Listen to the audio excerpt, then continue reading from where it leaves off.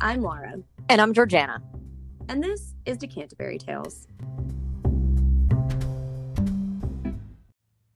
What is up, pals of the pod? Happy holidays, everyone. This is Laura, and if you can't tell, I am flying solo right now.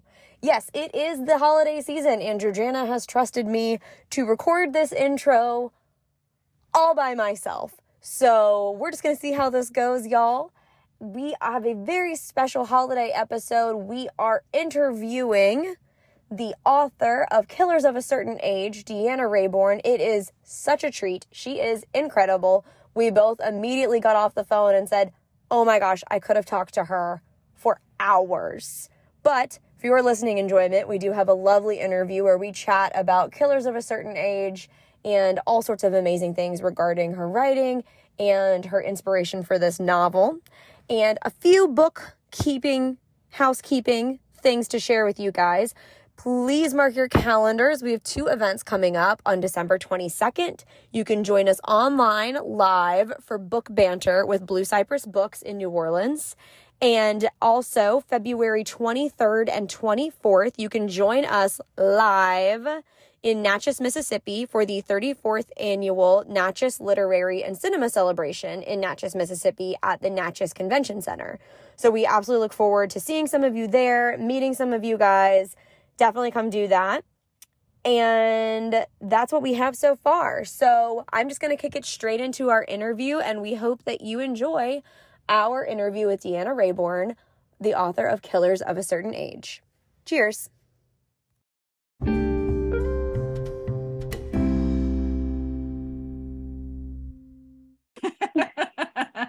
Well, thank you very much. I am very happy to be here. We are so lucky to have Deanna Raybourn, author of Killers of a Certain Age, with us to answer our questions. And so I want to start out with saying, first of all, congrats on all of the accolades that you've gotten for Killers of a Certain Age.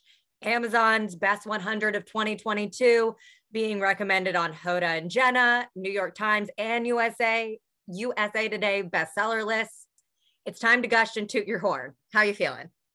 I literally was emailing my publicist yesterday and said that if I had been opening champagne for every one of these pieces of good news that we've gotten since September, I would have a serious liver problem right now, because it's amazing. The stuff that just keeps, the end of year lists that we've been lucky enough to make. Emma Straub recommended us on the Today Show again yesterday. So, the word keeps getting out there, and, lots of people keep discovering our killers and saying really, really nice things about them. And I'm immensely appreciative for everybody who's sharing the book love.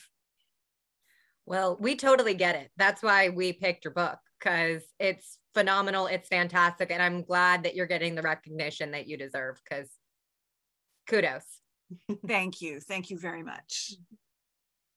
Yeah, we both very much so enjoyed it. And you've written 2 very successful series. Both are historical fiction. So what caused your shift to write present day, standalone novel, or plot twist? Is it a standalone novel? Nice try. That is one of those questions that I cannot actually answer. All I can tell you is people are talking. So that's all I can say about that. It actually started with my publisher. They came to me, my editor called me up. I think it's been 2 years now, called me up and said, hey, we were talking in the office and we realized there's just not enough fiction about older women kicking ass. We want to see older women having a really good time, because there are older women in fiction, not enough of them, but usually it's through the lens of, oh, I'm going through a really crappy divorce, or, oh, I've got this terrible, diagnosis, or, oh, I've got to help my aging parent. Where are the older women who are just living their best lives and having an awesome time? And she said, would you be interested in writing anything about them? And I said, yes, 100%. Thank you so much. But I went off and had a little think, and I came back and I said, okay, I want them to be assassins and I want it to be a contemporary. And they said, cool, that's awesome. We love assassins. And what do you mean you want to write a contemporary? That was the part that really threw them, because I've only, my kind of closest to a contemporary setting that I've ever done would be my books that are set in the 1920s. And so this was a huge departure. And they were, God bless them for trusting me with this, because, publishers tend to be small c conservative, right? They like to go with what works. And if they feel like you're doing really, really well, they don't have a huge incentive to let you out of that space, because, they're making money, you're making money, you've got readers, everybody's happy. And if they let You're you in out your of that, box.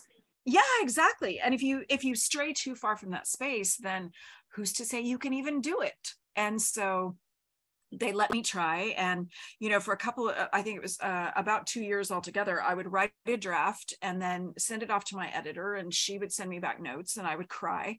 And then I would go off and have to write, another Veronica Speedwell book, or launch one of the Veronica books or something like that. And so in between, I just kept coming back to Killers and reworking it. And finally, 96 hours before it was due, I figured out exactly how the flashback scenes needed to be structured. And I had to tear the book apart to put the flashback scenes in the correct places. And I literally, for that 96-hour stretch, and I don't recommend this at all, I like worked in my pajamas. I would write as long as I could, fall into bed, sleep for a little while, get up, eat a little food, and work. And then I just did that for that 96-hour period. And like at the end of it, oh my God, I needed a shower so bad.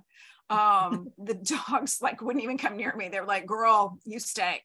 So I was feral, but it all came together. Like I knew exactly what I was doing. And I knew this book then at that point was going to be what it needed to be. And sent it into my editor, and she called me a week later and said, well, let me just put it to you this way. I hung up the phone and burst into tears again, but for a completely different reason. Because, we knew at that point that we had a book that was going to be special. And we finally got there. That's such a good feeling.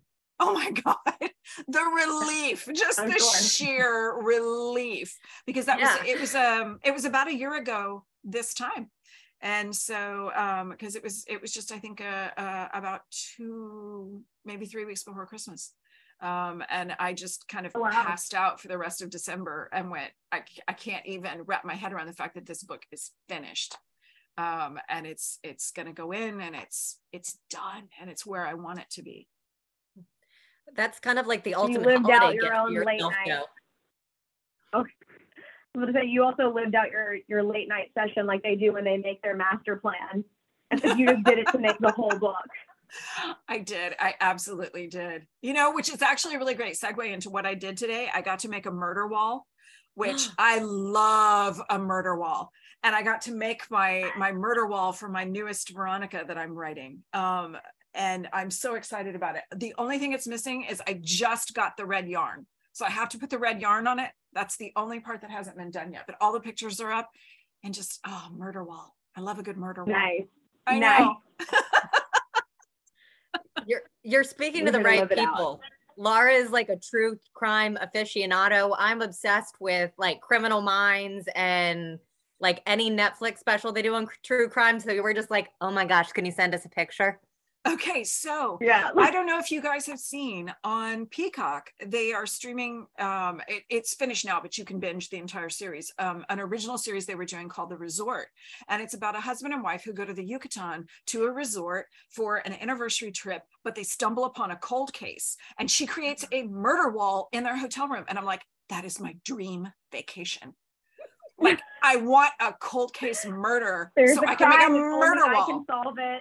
Oh my God, I love that idea. Yes, because I am just delusional enough to think that I could do this. I mean, you wrote a whole book, so I think you probably could. I don't know. I may be better at killing people off fictitiously than bringing them to justice. Well, speaking of killers, there's been a lot of cheeky associations, like 007 meets Golden Girls. Do you love this or do you hate it? Oh, I think it's great. I mean, whatever people want to say about it, however it amuses them to think of it. The Golden Girls comparison kind of drives me crazy, because on the one hand, it is amazingly apt because that is how old they were. Like, I was shocked when I found out that the character of Dorothy, B. Arthur's character, was my age. She's 55. I mean, I'm going to be 55 on my next birthday, and we don't look a whole lot alike. She looks like a woman of more mature years than I do at this point. And I was absolutely, like, I thought she was supposed to be a good 10, 15 years older than I am. So she's right in that spot of, you know, kind of being really close to our 60-year-old killers, except we think that the Golden Girls are so much older than that. So that's the only part of it that kind of makes me a little bit bonkers. But I mean, whatever makes people happy. I love people keep referring to them as spies, which I think is hilarious because they're not. But they just keep shorthanding that with spies. And I'm like, you know what? If that makes you happy, like, fine. It's like people just didn't want to keep writing assassin over and over again. I know, right? It's an obnoxious word. It's quite fun though. A lot of S's. A lot of S's. But so that really segues really well into kind of the meat and potatoes of what we wanted to talk to you about. So I promise there's a question in what I'm about to say. Okay. So we pulled out a quote. I found this brought up over and over again in, you know, discussions of your novel.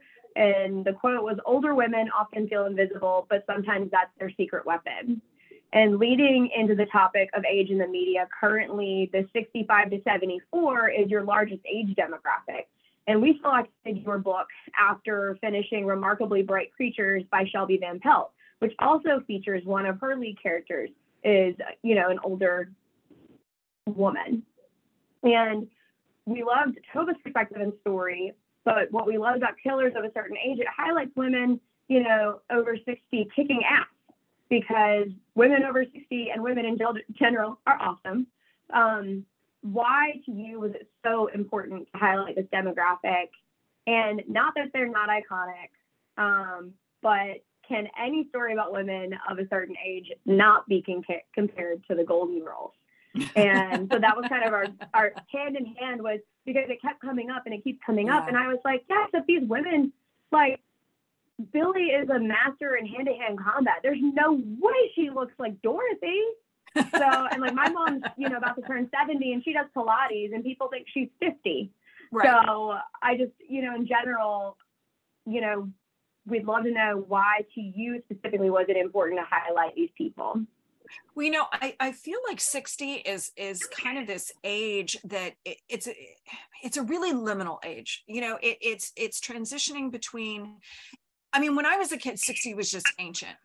It was old. Like, I've seen pictures of my grandmother at my age, and God love her, she, you know, she had a whole lot more gray hair than I do. She was in her little house coat that she's, you know, little house dresses she used to wear every day. And she acted like an older woman.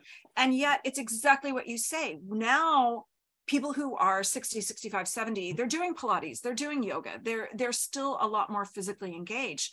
And I think that's a shift we've been seeing over the last 20 or 30 years is, as, you know, like, I'm Gen X, and as we're aging up, we're still, I mean, we're the generation that grew up skateboarding latchkey kids. And, you know, so we're not kind of giving up on some of that stuff. And well, okay, the skateboarding, I'm totally not doing that. But, you know, there are still a lot of things that we do that we haven't given up. And the idea that aging is changing and the face of aging is changing, I think is really, really fascinating. And I loved the idea of dealing with characters. I mean, there have been a number of books that have come out in the last couple of years that have dealt with elderly people, killers in particular, or even detectives who are in their 70s and 80s.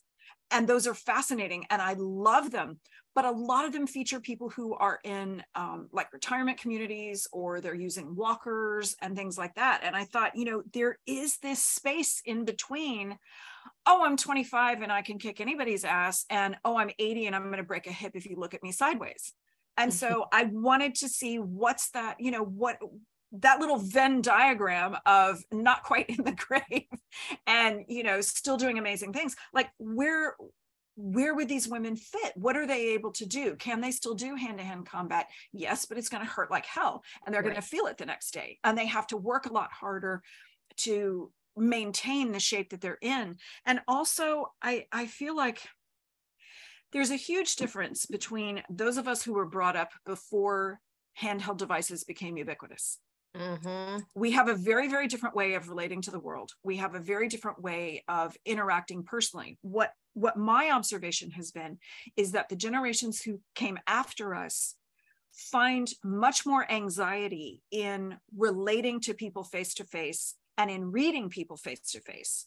They are much better than we are a lot of times at adapting to technology. And these are gross generalizations, but this is, what I see a lot of is somebody who's 20 or 25 is a lot more nervous maybe about making a phone call, or maybe finds it a little bit trickier to maintain eye contact or to read energy when you're with someone.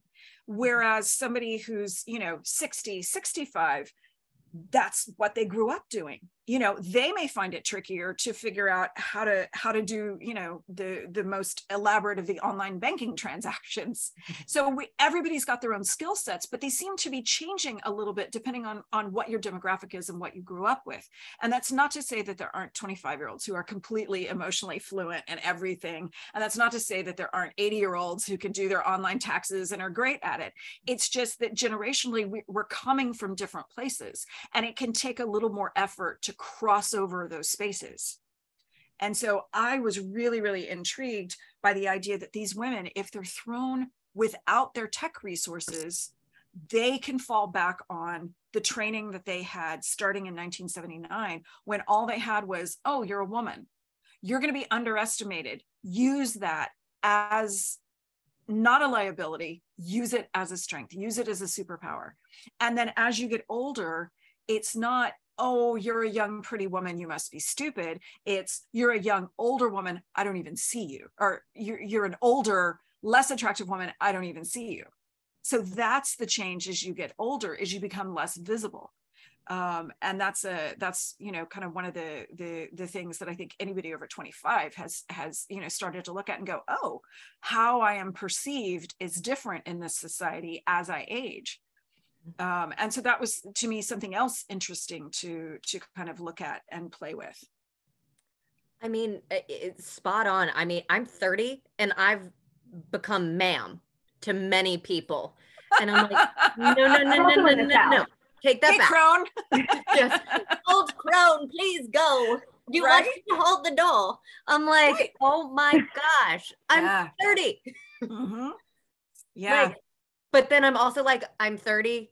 I know what a landline is. And I work with some people in their early 20s previously, and they had no idea what a landline was, what dial-up was, what it was not to have Wi-Fi. And I was like, you don't remember the annoying beeps?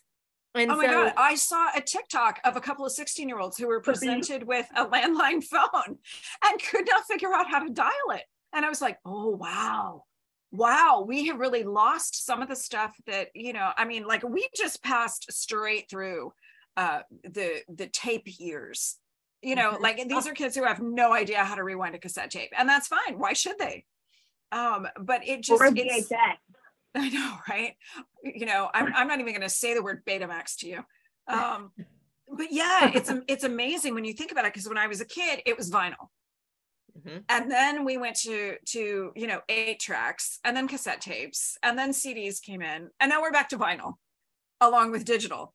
And so it's phenomenal when you think about the changes that just happened over, a 50-year period, because our technology is changing so fast, but that means we're changing. And how we perceive information and how we relate to each other and how we integrate that information into our lives, it's all changing, like, faster than we can really process that, which is, one of those kind of terrifying hamster wheels that you get on. But I mean, Victorians did exactly the same thing, if that's any consolation, because that's one of the things that I, discovered in doing my Victorian series, is that they were not comfortable with the speed at which technology was changing their lives. And we've just sped up the process to the nth degree And so the fact that we seem to, as a society, have issues with anxiety and other issues like that relating to mental health, God, I'm not surprised. Mm-hmm. Yeah, it's wild. It is. I mean, I can't even imagine. Deanna can't compute. It was spinning. Yeah. 15, 20 years from now, like what are my potential grandchildren gonna know, like have to teach me that I can't even conceive of at this point? Yeah, all of these like blue ocean ideas, that the things that we don't even know that we need, but they're Right. going to come into be, and then we're not going to know how to live without them. No, and it's really funny too, because I live in a town with a lot of retirees. And like last week, I got stuck in line behind a woman who was literally writing a paper check. And I'm fascinated by the idea that some people just hit a certain stage of technology in their lives and they're like, okay, I'm done. I literally cannot learn anything more. I'm not going to make an effort. This is not happening. And they won't use a smartphone. By God, where's my phone book? And, you say that to a 15-year-old and they're like, that was a phone book. And it's amazing to me but also kind of understandable that some people just get to the point they're like, no, I'm done. It's too much. I have learned all I can learn. I was born in a time when radio was our only, form of electronic entertainment. I'm out. Mm-hmm. And they just tap out.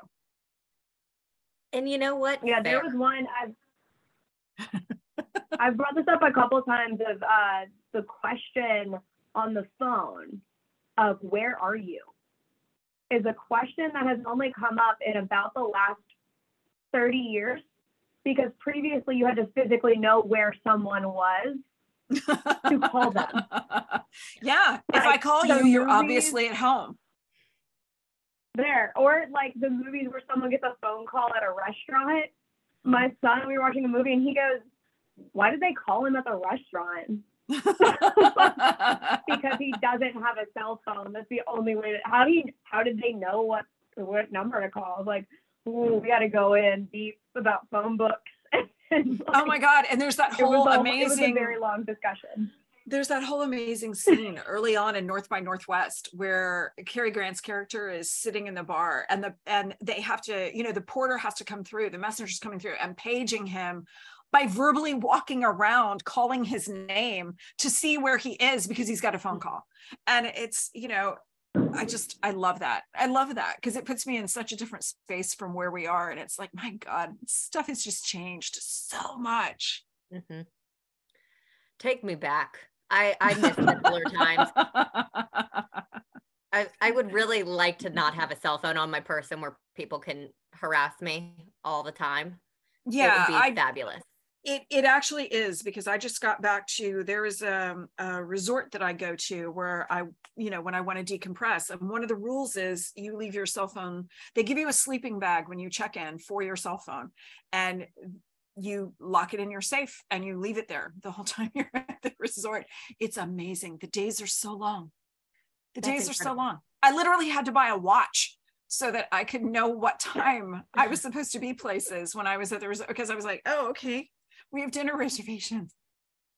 And I had to know what time it was. And it was like a watch. My God, that's a good, 25 years since I've worn one of those. But it opens up the time and it makes it so expansive and lovely.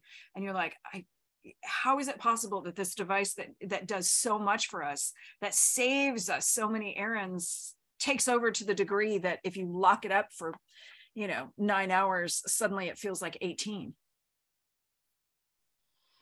I want to lock my phone up. I'm going to do it. Do it. I strongly encourage this. Do it. Do it. Well, speaking of something you did that we want to know about. God. No, I'm scared. In your book, okay. did you always know that you were going to start the novel in the past on the airplane with the assassination? Because like, what a way to grip us. We were like, oh, she went there. She did that. And like, what research did you do to become an assassin adjacent? And follow up again, is novelist just your cover? Oh yeah, that's like I tell you. No, the decision to put that first mission as the opening chapter of the book was one of those things I did not decide till the 96 hours before the book was due. I had opened it elsewhere. I opened it with them getting on to the boat with what is now chapter 2 was the opening. And I kept thinking, this is wrong, this is wrong, this is wrong. And I couldn't figure out why or how to fix it until I had that scene in my hand and went, oh, and, you know, copied and pasted the entire scene in front and went, this is it. This is it. And I love that scene. That is one of my favorite scenes I have ever written. I love it to death. I had stupid amounts of fun researching this book and figuring out the different ways that you could kill somebody. Because I knew I didn't want to do like really technical explosives. I don't like firearms. So I didn't want to have to go and research a ton about them because I'm just frankly not interested in it. I'm fascinated with the ways that I did end up killing people because I think they're all really, really interesting. And that's not to say that, you know, my assassins have never used guns. It's just, you know, because they were going to be relying on themselves and they didn't have an organization that could smuggle them, you know, ordnance or artillery or ammunition or explosives or anything else that they might have needed. I had to get them falling back on their experience and their resources. And these are women who can literally walk down the aisle at CVS and find 17 things to kill you. And I thought, that's what I want them to do because they're going to be crossing international borders. They can't have things on them that are going to raise questions. They've got to be able to say, you know, no, this is just a tiny bottle of brandy. What are you talking about? And then you find out what it actually is and how they made it and how it can be used to kill somebody. And you go, oh. And, you know, this is where I usually have to issue a disclaimer and say, please don't try these methods at home. I don't want to be in a lawsuit because you decided, you know, it would be fun to bump off your husband and you thought to try one of these. So, you know, please don't, because they do actually work. That's told. Wild. I'm told. You're like, yes. Or was I told? No, I murder theoretically, and that's all. I promise. Nice. Happy people just don't shoot their husbands. They just don't. They just don't. Thank you. They just don't. Thank you. Are we gonna like devolve into a discussion of ammonium thioglycolate next? We could. So, as New Orleans, we love seeing our city as a setting. And down to the path Billy took down to shake her tail, like you nailed it. Every turn, every corner, like we could see ourselves walking down the streets. What is your relationship with the city? How long did you spend there to get it so right? And also, thank you for doing so. Oh, thank you so much. I have such a crush on that city. I love New Orleans. I've only been there probably about 4 times, but I have taken it very much to my heart. It's one of those cities you just fall in love with when you wander around. And I'm particularly smitten with the French Quarter, of course. And when I'm there, I like to wander. And so the path that Billy takes, I literally walked the last time I was there because I was like, okay, if I'm trying to leave Jackson Square, you know, what's going to be a quick way to get over to the Monteleone.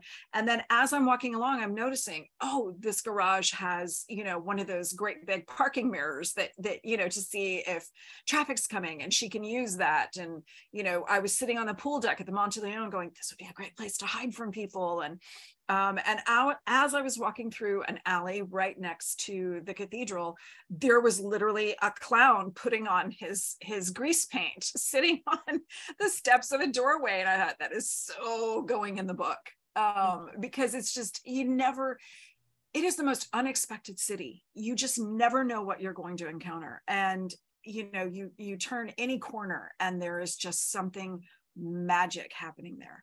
And sometimes it is unsettling magic, and sometimes it is just, you know, very straightforward, you know, kind of lovely life-affirming magic. But either way, it is one of my favorite places on earth. And so I thought, you know, if Billy needs a place to kind of keep in her back pocket of where she would go, I feel like it would be that city.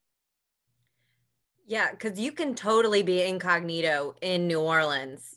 I know what happens in Vegas stays in Vegas, but what happens in New Orleans stays in New Orleans. And so if you do not want to be seen or heard or found, I mean, no, totally. absolutely. And that is, you know, to me, that's one of the beauties of walking through the quarter is you can just, you know, change your body language a little bit and, you know, you just blend in, and it doesn't matter almost how much of an outrageous thing you could be wearing. There's going to be somebody who's dressed more outrageously than you are, because it's just everything goes. There's someone who New Orleans harder than you. Exactly.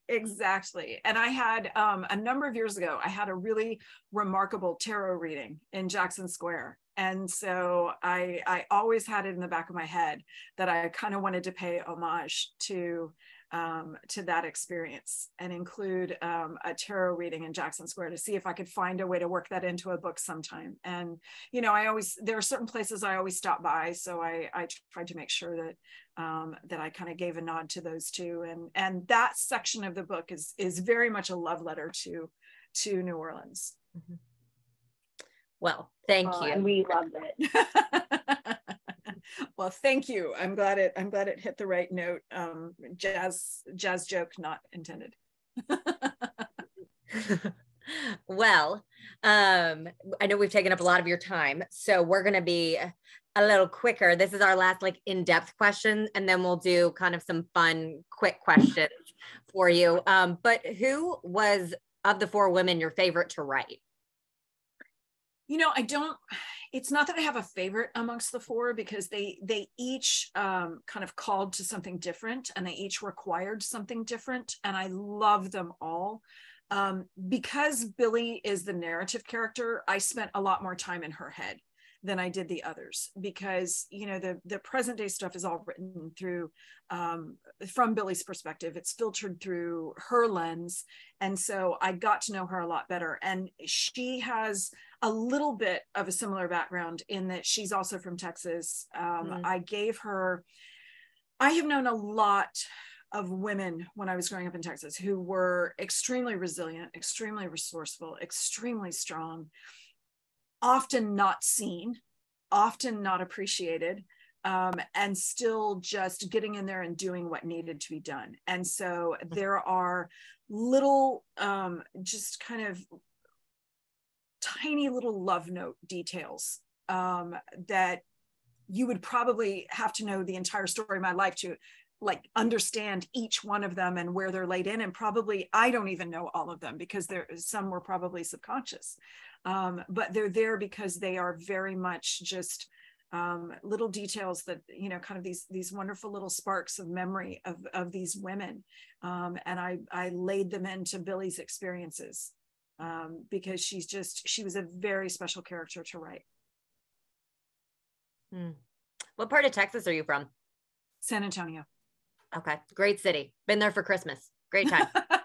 It's a very good time to be there. Yeah. I haven't lived there in about 19 years, but yes, that is my place. Mm-hmm. And, you know, Louisiana and Texas are right next to each other. So there's a little overlap there. For sure. And then, so this was kind of a fun exercise, because I had an idea. And so if your work was picked up for a screen adaptation, who would be your dream cast for your four leading ladies? Like, just money's no option, schedule's no option. They would love to be in your work. So who would be your four leading ladies? And then also, who would you pick for Taverner? And I will tell you who I cast as Natalie, because the second it came in my head, I was like, oh yeah. Dolly Parton. For Natalie. That is a surprise. That is very much a surprise, but I love that. See, in my head, Natalie, okay, here's another disclaimer. I don't usually like to discuss dream casts, simply because I want readers to imagine who they imagine and to feel like that's 100% okay, and that they're not getting it wrong.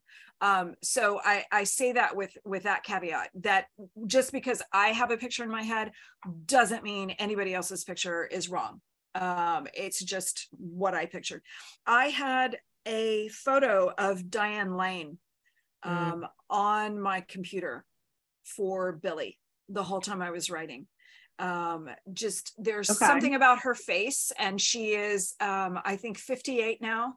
So, she would, by the time, this thing got optioned and cameras were rolling, she would be exactly the perfect age to do this.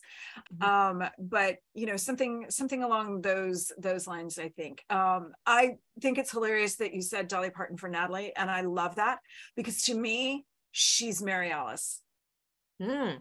Because Mary Alice is curvaceous, and Natalie is very wiry.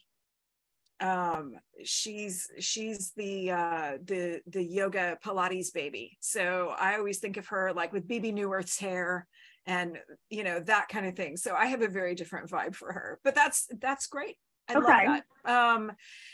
And then I'm trying to think. Helen always had this very kind of cool patrician vibe to me. So somebody who would look really at home in Ralph Lauren clothes would be Helen. So I don't have specifics. The one thing I will say is the first thing people say is, "Oh, Helen Mirren." Helen Mirren is 75 now. And so if you're looking at 60-year-olds, you're looking at, and I mean, Helen Mirren is amazing. Do not get me wrong. She is a phenomenal human being and utterly gorgeous and completely kick-ass. If you're looking at 60, you're looking at Jamie Lee Curtis, Angela Bassett, like those are the women who are 60. And that, like the first time I realized that, it absolutely rocked my world, because we're not used to thinking of those women in that age bracket, but that's exactly who the target would be. I mean, because Jennifer Aniston is 50, I think, 51. I think she's older than that. Wow. Maybe 55. Yeah, I think so. Somebody's got to get out Yield Google. Yeah. And then for Taverner, who you got? Who's playing in here? The funny thing is I'm actually really flexible on that too, because I only ever had a mental picture of young Taverner, because young Billy in my head was Florence Pugh. And so, right? I mean, how amazing is she? I just adore Florence Pugh. Yeah. And so young Taverner in my head was not actually an actor. I found a picture of one of the songs that's in my Killers playlist, which I actually have on Apple for people to find. A couple of the songs on there are from Gordon Lightfoot, and I ran across a photo of him. I think it's on the cover of his biography, when he was going through kind of a young, messy, tousled hair phase with a beard, and he had a Henley on, and it was like probably 1972 when this picture was taken. And I was like, that is such a Taverner vibe. It's such a good vibe. The playlist is mostly 1970s music. It's a lot of Fleetwood Mac and CCR and Don't Fear the Reaper, of course, because I just thought that was funny. And it's got there's Kansas on there. It's pretty Stevie Nicks heavy as well, which is great. Arguably the best decade of music. We could have that fight out, but I will throw down with anyone about that, because the 70s was just the winner. It was, absolutely. And she is 53. Oh, there we go. Okay, so we were pretty close. Pretty close. Jennifer Aniston, 53. Yeah, so she's not quite up there, but it's just fascinating to me how we kind of get an idea that actresses are this certain age and we don't really think of them. When I was a teenagers, when Diane Lane and Jamie Lee Curtis were, they were the gorgeous, chicks that everybody wanted, and they were these uber sex symbols, and they're still amazing and phenomenal and gorgeous, and they're 60, and that's just incredible, and I love that. Wow.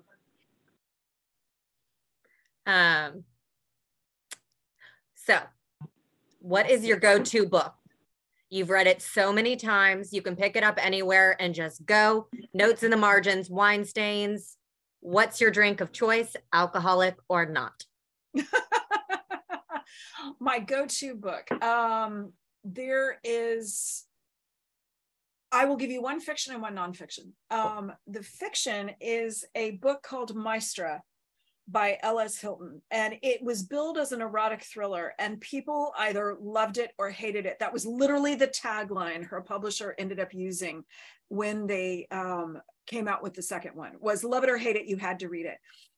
It's a British thriller. It has art theft, and it has a female serial killer, and I think this book is so much bonkers fun. I love that book. And then nonfiction, I loved Marlene de Blasy's A Thousand Days in Venice. It's a fairly short memoir of an American woman who meets a Venetian man, and within like a matter of a day practically has decided to sell everything in the States and move to Venice to be with him. And they are older when they meet. And so it's very much, kind of this is a whole new chapter. And it's about just taking a massive, massive risk and completely like reinventing her life, which I thought was just, so, and it's beautifully kind of lyrically written, which I really, really loved. So. And I am a Gemini, so if you ask me that question again tomorrow, it will be completely different. Okay, drink of choice. If it is non-alcoholic, it would be tea. Lapsang Souchong is a favorite. And if it is alcoholic, I am particularly fond of a rosé called Whispering Angel. Whispering Angel's great. It is very good stuff. It is very good stuff. Nice. Well, we can't thank you enough for coming on the show. This is another one of those moments where we're like, I sent an Instagram DM and she told me to reach out. So we're going to reach out on her website. So thank you, one, for responding to us sliding in your DMs. Oh, and, thank you for that so much. So thank you for writing this novel. Thank you for joining us on the show. And what comes next for you, and how can our listeners support you, find you, if they want to connect or learn more about your work and you? Oh, thank you guys so much for having me. You can find me at deannaraybourn.com.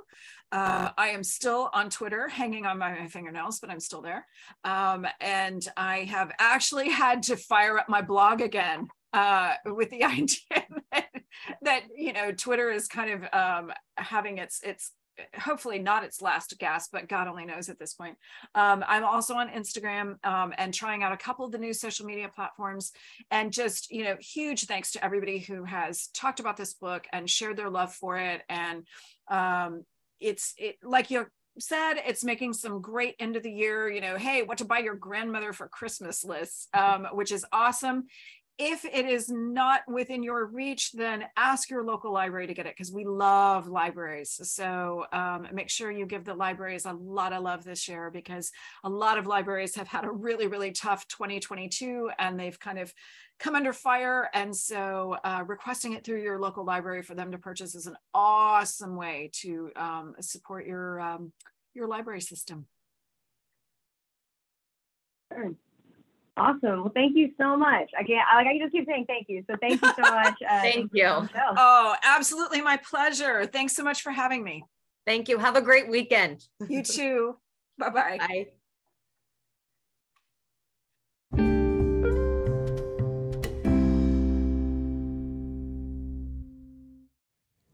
I mean, I don't want to be the one to say we told you so, but we told you so. We hope that y'all enjoyed that interview with Deanna Raybourn regarding her book, Killers of a Certain Age, as much as we did. Thank you again to Deanna for coming on the show. We so appreciate your time and enjoy just getting to chat with you about this book. So we hope that you guys enjoyed that. Also, we hope that you're reading our December Boozy Book Club pick, I'm Glad My Mom Died by Jeanette McCurdy. We'll be covering that in December.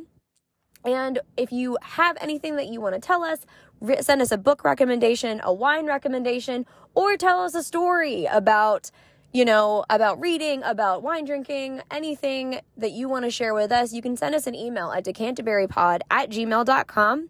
Follow us on Instagram at decanterburypod, Facebook, Decanterbury Tales, the podcast. We're also on Goodreads, Decanterbury Tales, and check out our website, www.decanterburytales.com. Thank you guys so much for joining us. Bottoms up and stay weird. Bye.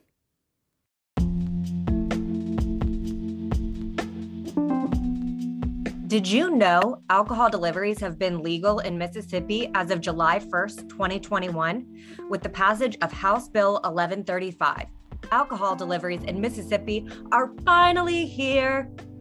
Born in Mississippi and locally owned and operated, Moonshine delivers your favorite drinks to your home. Moonshine MS works with local stores to deliver wine, liquor, and beer right to your door. They have over 3,000 products on their easy-to-use platform. You can order from the website or the mobile app. If you live in the Jackson area, you have to hit them up. Y'all, I've used it and it is so great. Winner, winner, vodka sauce dinner. So head to moonshinems.com to learn more, or head to the App Store and download the Moonshine app to get your order today. That's moonshinems.com, or follow them on social media at moonshinems and tell them that Canterbury Girl sent you.